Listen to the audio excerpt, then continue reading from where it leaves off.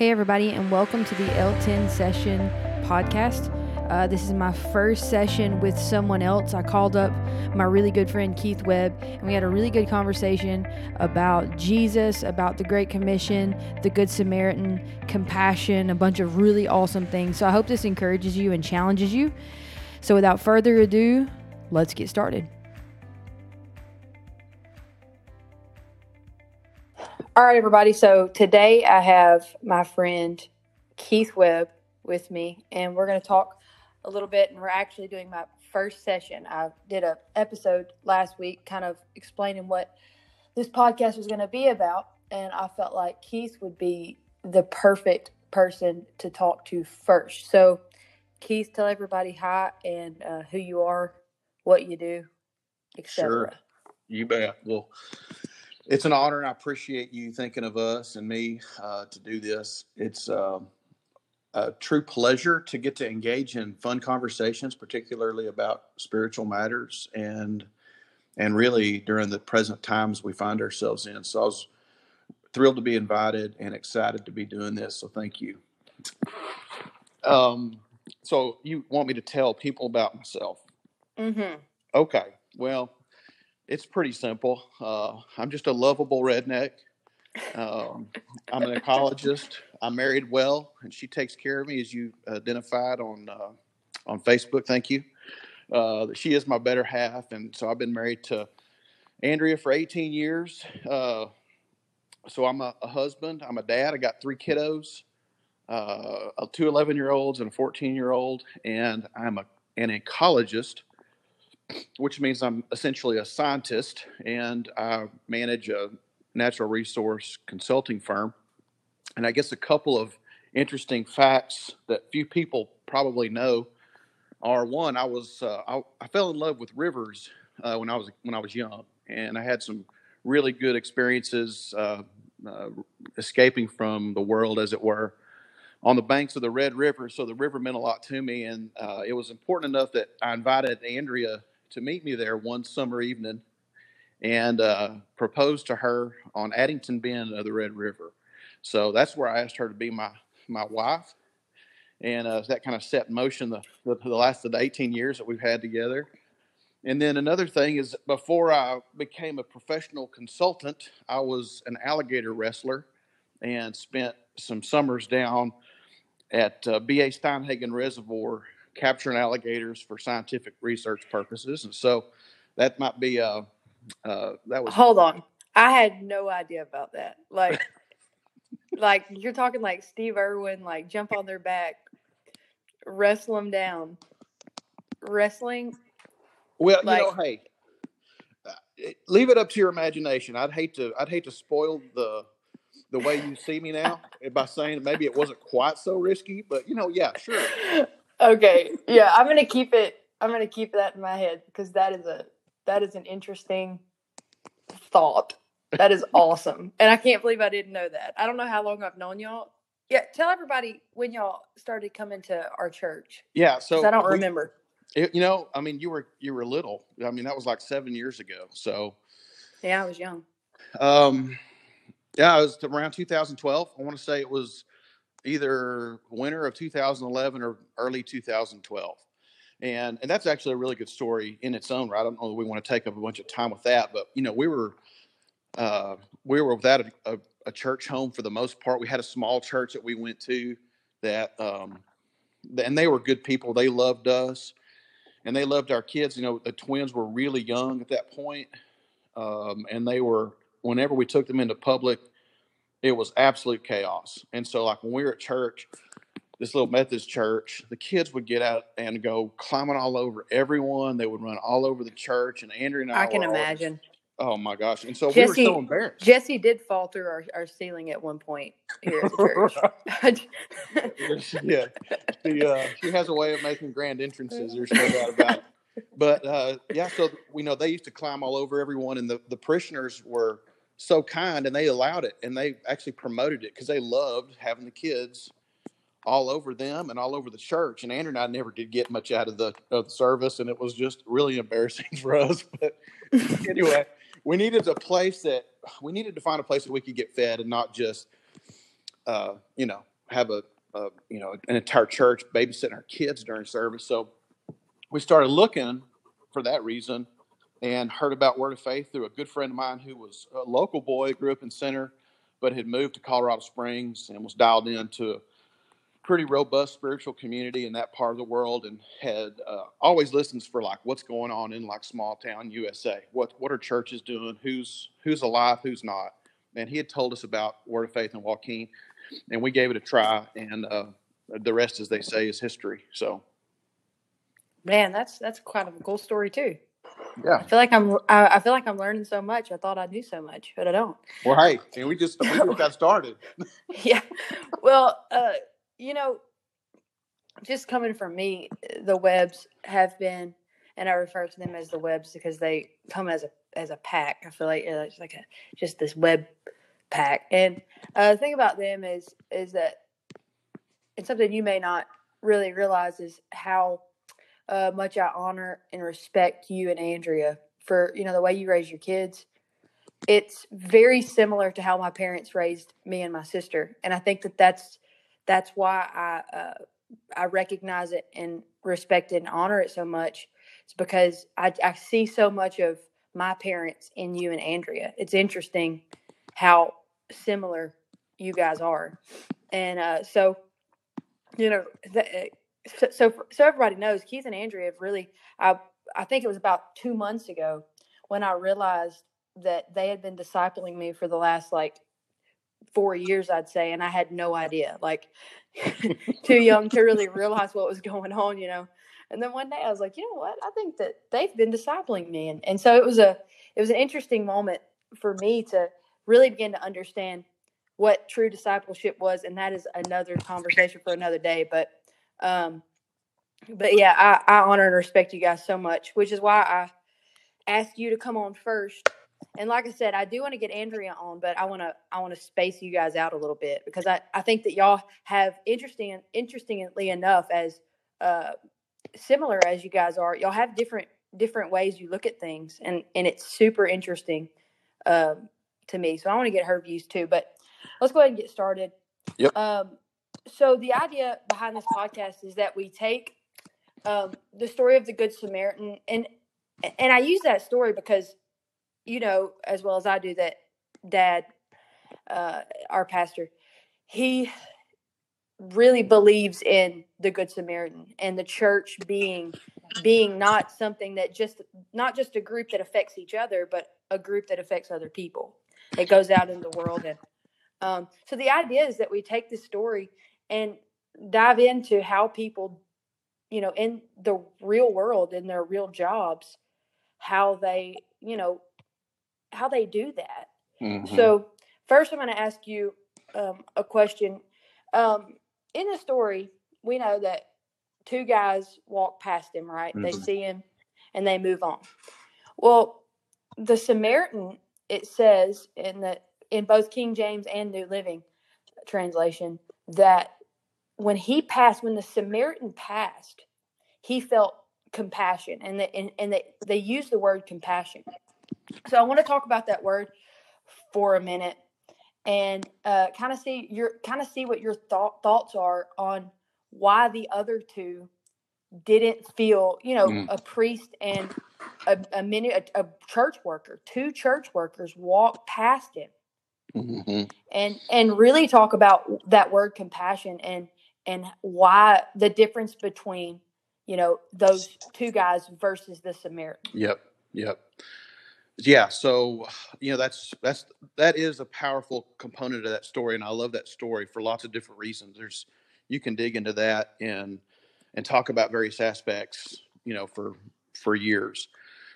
And I think the part about compassion resonates with me a lot, because if you're preoccupied with your life, and if you're not looking outside of your own little sphere, whatever that is, business, work, life, play, whatever that is, and you don't see others, then you tend to walk past them. Sometimes that's simply because you're distracted. Sometimes it's because what you see when you look at someone else is ugly and dirty and messy, and you choose to avoid it.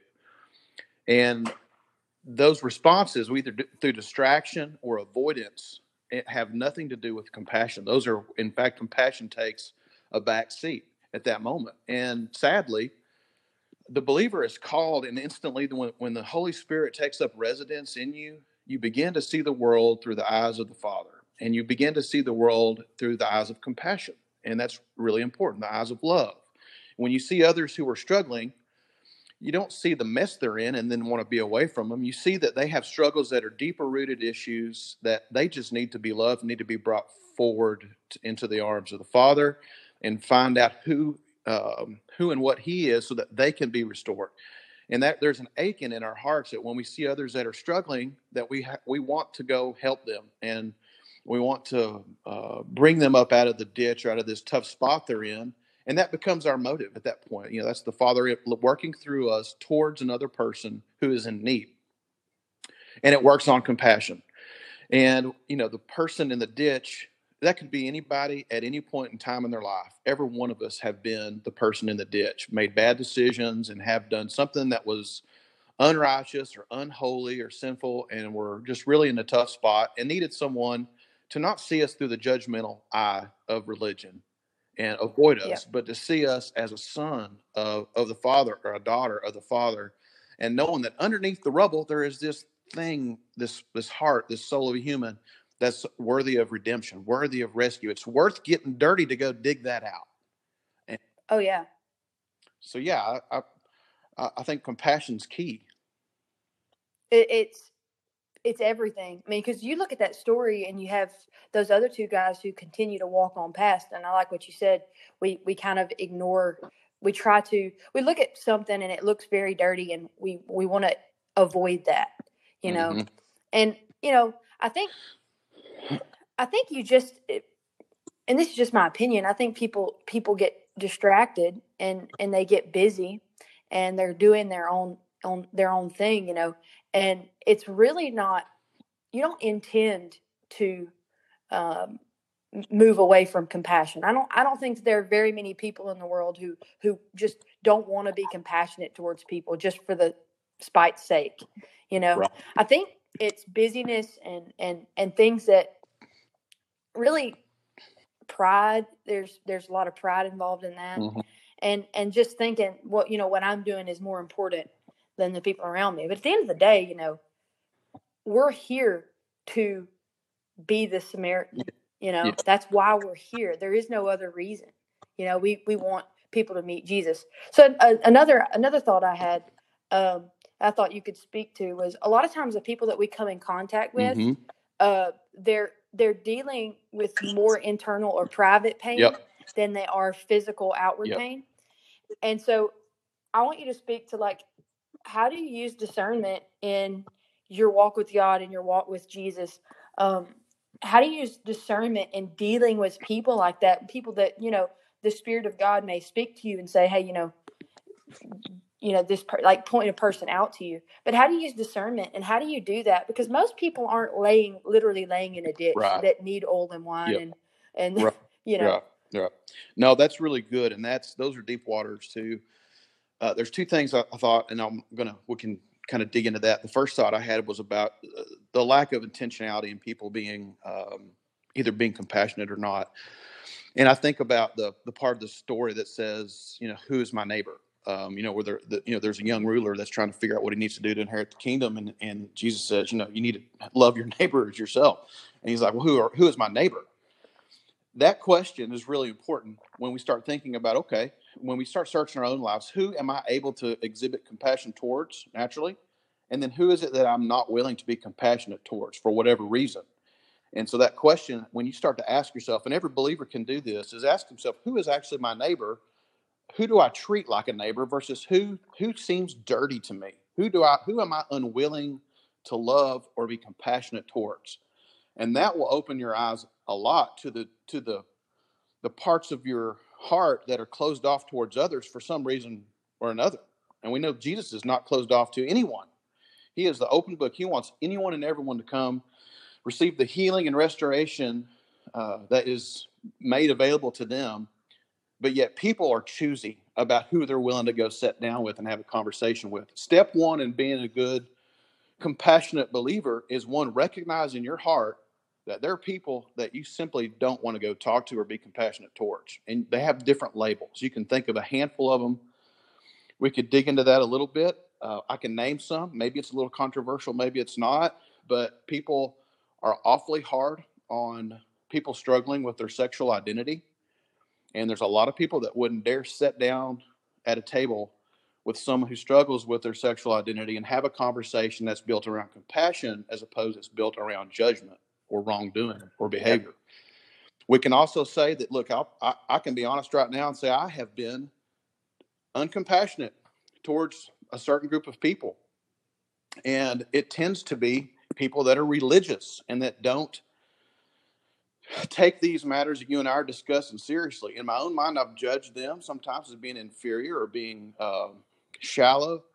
And I've learned in my own heart, look, I'm being just as harsh and judgmental towards that group as they are towards these other groups that I have an easier time being compassionate towards.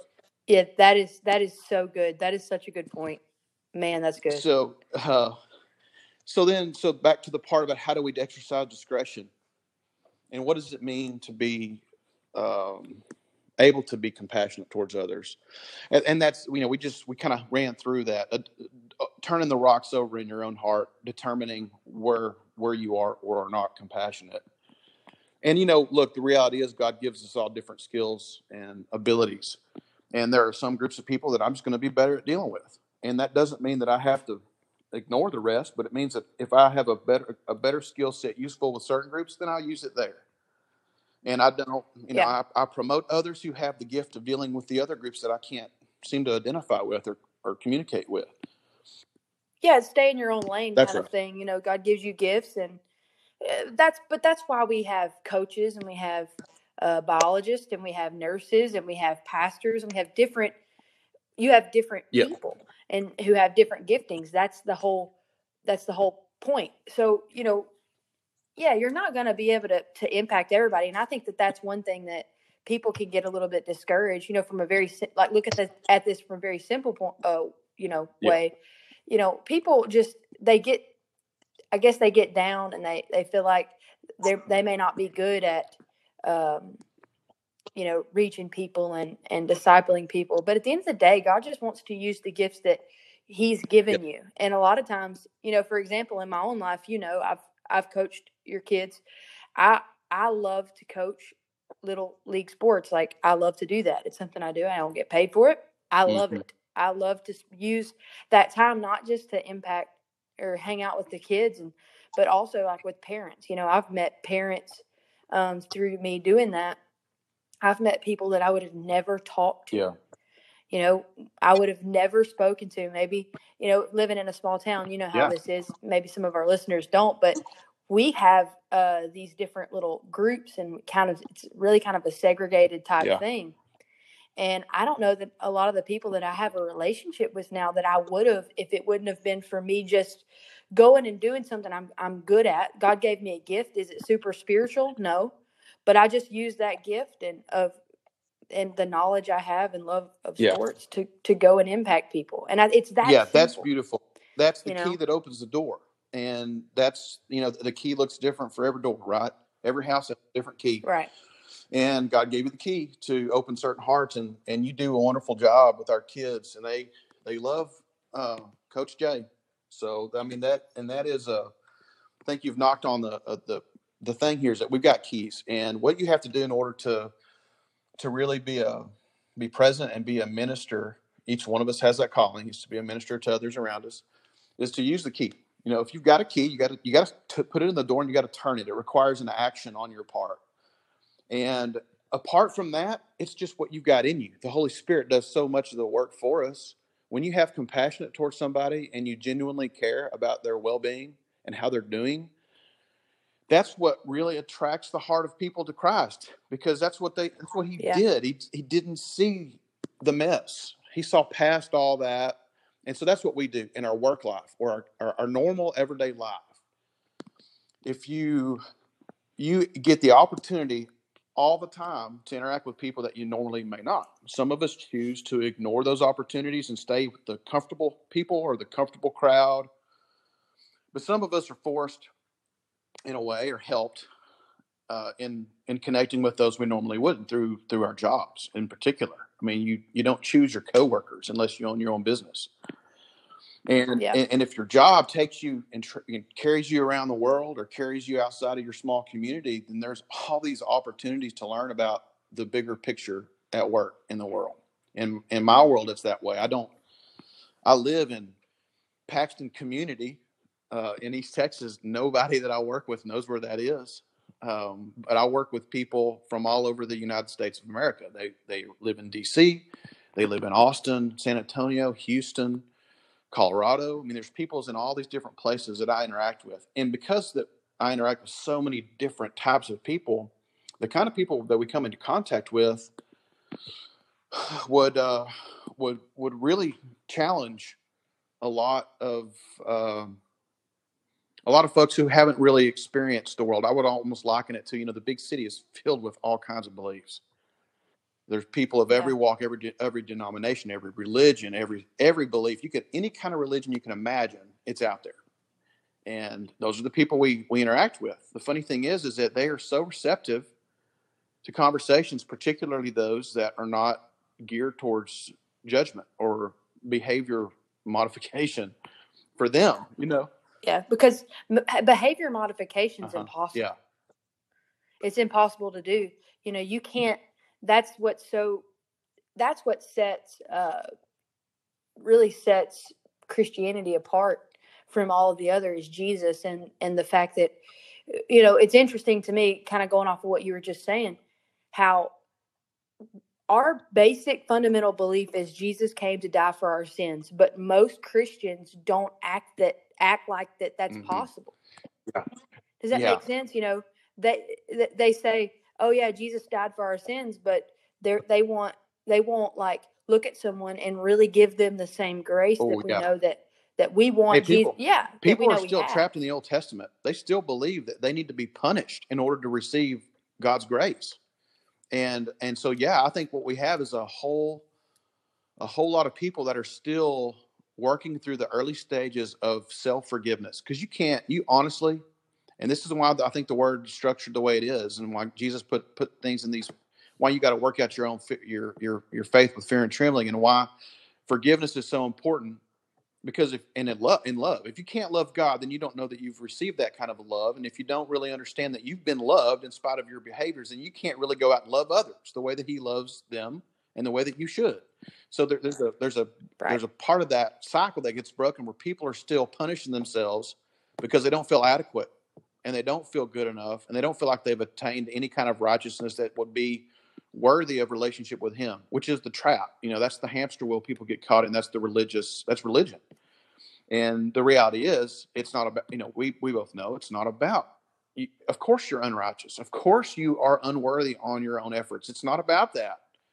You got to forgive yourself, learn to love yourself the way that God loves you and sees you. And then you can carry that into the world because you're no longer preoccupied with trying to attain right standing. Suddenly you can see others. I think the priest and the Levite in the story were focused on going and doing their duty because that's who they were. And they felt like, if I do this, that's who I am. That proves to me I've done something worthy of my time and worthy of the calling that I'm called towards. And that preoccupation was enough to distract them from the real calling right before them. That's perfectly said, because I think that we have a modern day version of that now. It just looks different. Absolutely.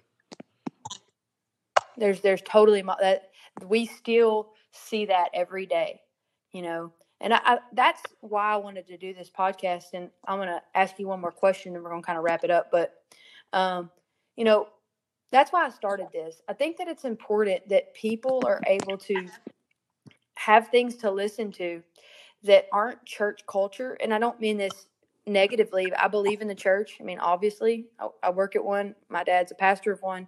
I'm a believer of the local church and the body and us, together, us impacting things and us, really being, because I view things like this, when we come in on a Sunday morning, you play guitar with us and we get up there on the stage and, that morning, and we run through our songs and we do sound check and stuff. I'm thinking about whenever I pray in the back room, I say something along the lines. I pray that every person that's going to walk in this room, that their hearts are open to receive you and that they have an encounter with you. And I believe that on Sundays, and at church, that we have an awesome opportunity. The local church has an awesome opportunity to reach people. But I think we're so much, we will be so much more powerful when people begin to understand that, and they begin to tap into their calling that may not be directly connected to the church. And once you do that, you realize is that you're able to reach so many more people when you stop thinking just through church culture and start thinking through the word. I mean, the Bible. What does the Bible say? Because you can look at this story and go, the priest and the Levite were doing something right. They were people who were quote unquote religious and who were going to do their religious duty. But it's right here in the word. He doesn't want us just to go and do our religious duty. He wants us to pay attention to the people that are around us. And so I think this podcast is going to be a good tool for people to tap into that. So I want you to, as we kind of wrap it up, take the next few minutes and kind of talk to the person that's listening to this that may say, I don't even really know where to start. And, it doesn't matter what their job is. It doesn't matter. They could be in high school, they could be in school. It doesn't matter. But just kind of talk to that person and give them a little bit of encouragement and wisdom as far as, that they can do it, and maybe a few things that you would suggest. Sure. Hey, so the beginning of desire, the birthplace of desire, that question to ask is, how would I get started, represents a recognition that there is that desire that's growing in somebody. So anyone that's listening that feels inside of them this desire I want to share the goodness that I have been exposed to, and I want to be a vehicle for helping other people know about God's goodness and His grace and how good He is and how much life there is. Then it really starts just you hone in on that desire. You talk to the Father. You pray about it. You ask for opportunities. And two, you become aware of opportunities. You look at the people around you. God puts people in your life for a reason. You may not know it yet. Jay, you identified that earlier on in our call. Sometimes it takes time for you to realize why people are put in your life. But those people are in your circle for a reason. And sometimes the opportunity is more with some than with others. Some people you'll spend a long time with, and you can have conversations over years, and that produces fruit in each of your lives. Sometimes it's just being willing to see somebody new and go up to them and introduce yourself, give them a handshake or a hug, although maybe that's a bad idea right now, but see that person. It's about seeing somebody and recognize that they're a fellow laborer on this planet. They may not be a believer yet, but you know what? They will be one day. God said every knee will bow, every tongue will confess. And so He's ever patient to let even the simplest of actions bring others closer to Him. And maybe you're not the one that brings them to the Lord. Maybe you just help bring them down the path a mile or two, and then someone else picks up where you let off. And that's okay too. To me, that the number one important thing is just know your heart. Don't do it because you're trying to get somebody to show up at church and you're going to add numbers to the pews and you just want to feel good about yourself, because that's religion. If you're doing it to make yourself feel better about who you are, then you're kind of missing the heart part. It's about them and where they're going, not about you and where you're going. I love that. I want to speak to that for just a second. Don't do things. This is a trap that you can fall into. I've fallen into this trap as a quote unquote ministry person, a pastor's daughter. And I fell into the trap of really doing some of the things that I was doing was more directly at making the church look good rather than people meeting Jesus. And you don't ever want to fall into that. You don't want to ever fall into that trap. And it is a trap. And it's a very religious thought process. And you want to challenge yourself to stay away from that and really just look. And I'll tell you, in my own life, after I made some mistakes and I failed and I realized that, I wasn't perfect. That's when I began to be able to do this in a healthier way, and that I was able to see the truth about myself. And I think that's one thing is don't let the fact that maybe you've done that, maybe your intentions weren't right.